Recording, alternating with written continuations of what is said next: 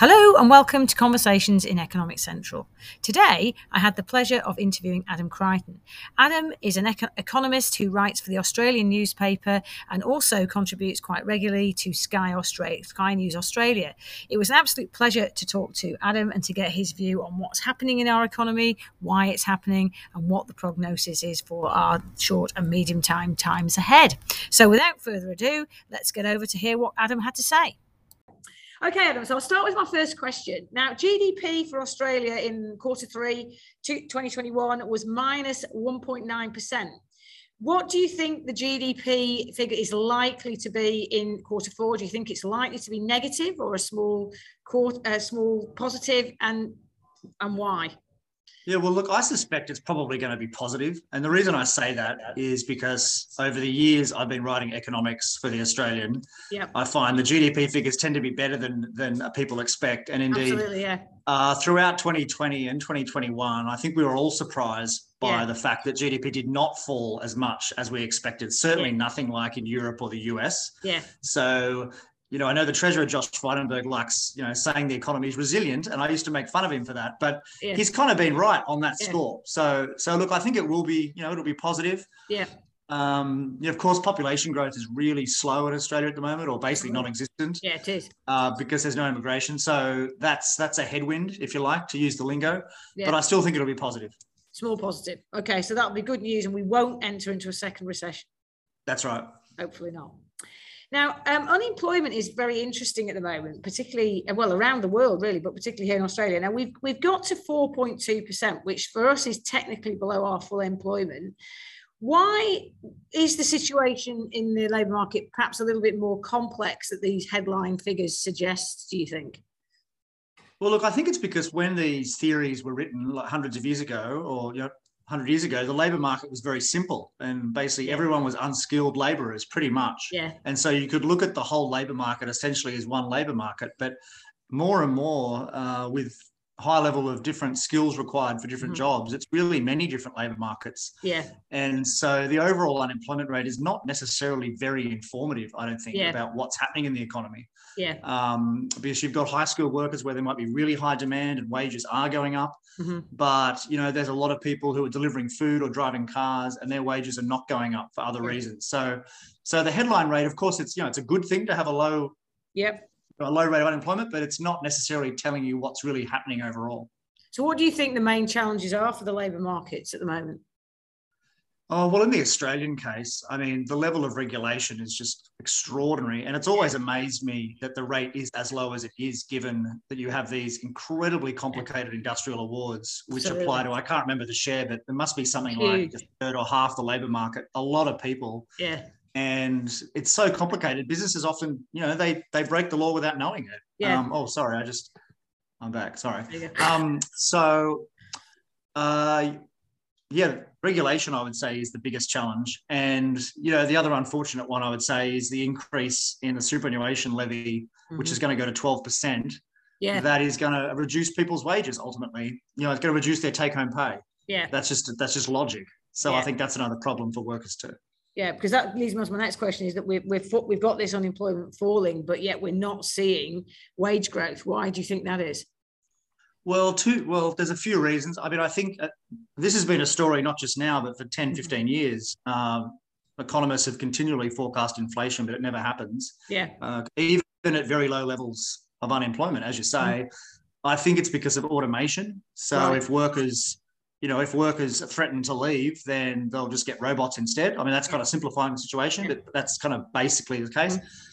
And also our economies now are so globalized that there's so much manufacturing abroad that same situation again, if workers complain, well, the company will just move its manufacturing abroad. So the bargaining power of workers is a lot less than it used to be, basically. Yeah, I think you're probably right.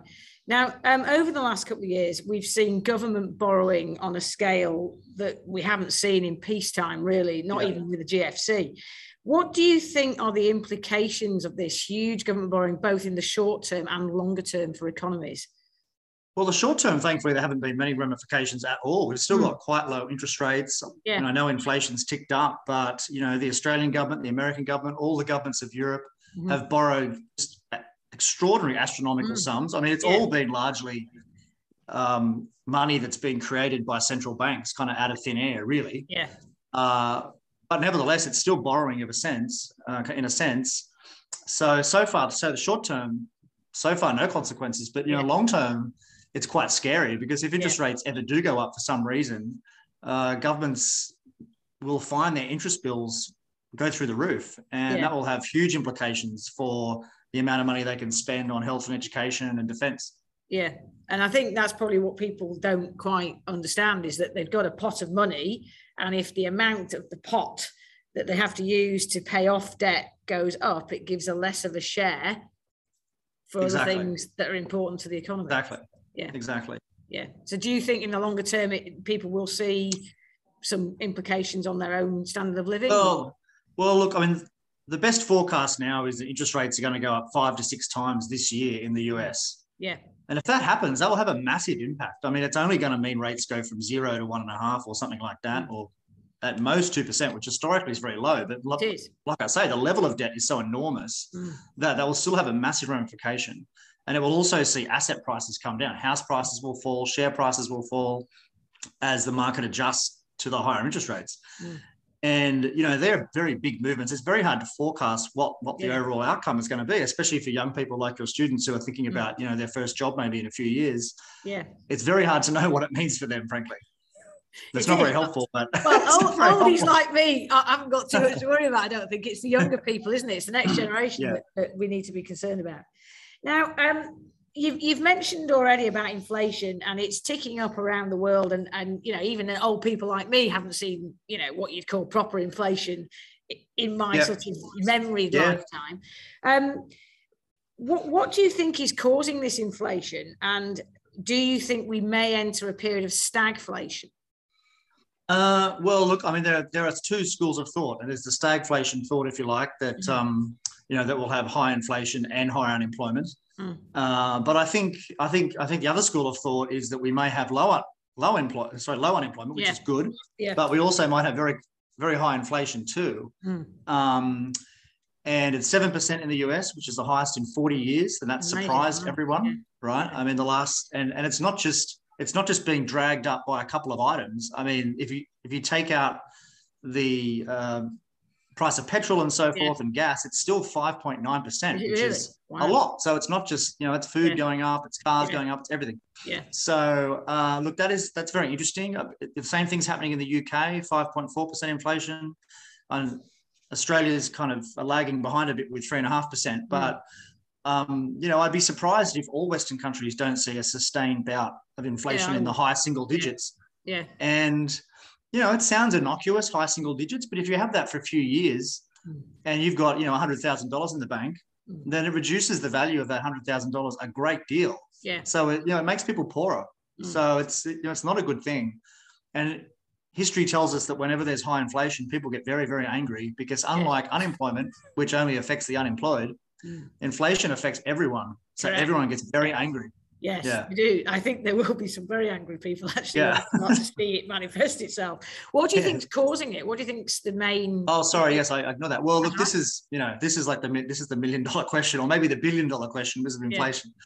But look, I think central banks have pumped so much money into their economies that there aren't enough good. There are too few goods chasing all this money, so the prices of everything start to go up. Because at the end of the day, governments can create money out of thin air. Central banks can. That's what they do all the time. Yeah. But if they create too much of it, which I think they've probably done, especially in the US, then that just flows through to prices, and all the prices go up. Yeah. So I think that's probably what's happened. What's caused it? Yeah. Well, now you touched on there about this printing of money. Can you explain to our students how this printing or creating of money, as it is in today's world, causes inflationary pressure? Well, it's look, I mean, it's a hard question, and the interesting thing is, the level of cash in the economy, which is what people think of, has actually been falling. Like, people don't use cash much anymore, we don't. No. And it's been in a steady decline. So there's no printing of actual notes. That doesn't happen. No. But what happens is the government issues a bond, and the central bank buys it. Well, sorry, I mean, I simplify it slightly. The private banks buy it from the government, as they always do. Yeah. And then the central bank buys it back with new money. So it shoves new money at the private banks, and in return, it takes the bond and just holds it. So there's an enormous increase in the balance sheets of central banks. And that money eventually finds its way into the economy, you could say. I mean, because a lot of the money that's been borrowed has been spent on cash handouts to families and households around the world, and they're spending that money. So they're boosting demand, and that is lifting prices. But, it's easy to get carried away with the printing of money and say it's going to be hyperinflation. I mean, the fact is, most of this new money is not really out in the economy, if you like. It's just on balance sheets. But nonetheless, you clearly think it's a bit of an issue. Oh yeah, certainly. Yeah, yes, no, I do. And I think the conventional wisdom has underestimated how long it will take to get into the economy, but I think it's happening now, and worrying. I'd agree entirely. Now, you've mentioned interest rates rising. What does that mean for people? You've said it will erode, living standards and what have you, but what does it really mean when central banks' interest rates rise? Well, I think the biggest impact now, because we're in economies that are so impacted by asset prices, whether it's houses or shares or whatever it is, that when interest rates go up, those prices go down. That's just kind of an iron law of economics. Right. And we're going to see what happens when that occurs on a big scale. So stock markets around the world are still at record highs. House prices are at record highs, and the main reason for that is because interest rates are almost zero. They are, yeah. So that process is going to start to unravel and go in reverse. Yeah. And so that's where the impact on the economy is going to be felt. I mean, of course, in the first instance, if you've got money in the bank, that's great. You get paid more interest. Yeah. But most people don't have much money in the bank, so it doesn't help most people. I think most people are actually hurt by higher interest rates because they tend to be borrowers, not lenders. Yes, particularly younger people. Yes. Who have indeed, absolutely. Yeah. So interesting times ahead, you think, Adam? Yes. Yeah, look, I think it really will be a very interesting couple of years. I mean, it's not just the economics. You've got possibility of war with Ukraine, and that could completely destabilize the global economy. Yeah. The oil price will go up even more. You get even more inflation. Yeah. And then there's the whole China situation. Yep. That's a big unknown. And but the main economic issue is you've got so much money sloshing around the economy. And what does that mean? And what ends up actually occurring? And the smartest economists in the world completely disagree on these questions. So it's very hard to know what the real answer is. There's so many theories out there, but only one reality. Correct. Absolutely. I would agree entirely. Now, that leads me on to my final question, which is, what do you think are the significant issues facing both the Australian economy and the world economy in the short term and the medium term? So let's talk about the Australian economy first. I think Australia's a very lucky country. It always will be, because it has a beautiful climate and it's isolated. Yeah. And educated workforce. It has a lot of people who want to move there. So it always has the potential to have huge immigration to prop the economy up whenever there's a problem. Yeah. So it has a lot going for it. But I would say the risk in Australia is kind of stagnation, because it gets very lazy. Yeah. And they introduce stupid rules and regulations. Yeah.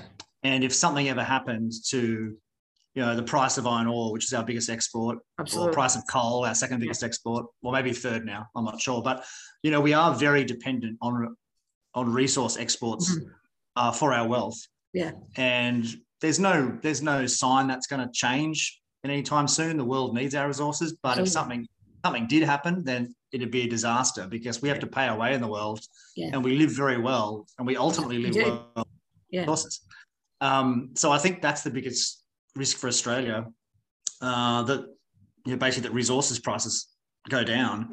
For the world, that's a harder question, I guess. I mean, for the Western world, I think the biggest risk is the hubris and the arrogance of central banks, if you like, for so long have thought that they can manage things. Yeah. And so far, to their credit, they kind of have. But as we discussed earlier, these are uncharted territories now. We've expanded the money supply so much. Yeah. What happens from here? Yeah. And I think that's the biggest risk for the West overall. Yeah. The role of the central bank and what they do going forward. Yeah. Okay. Well, that's been excellent. Thank you. Oh, thanks very much. No, not at all. Thanks for having me. Thanks for listening to this episode. We hope you enjoyed the interview with Adam. I certainly enjoyed listening to what he had to say and had a very informed view on what's happening in the economy. So look out for the next episode. Bye for now.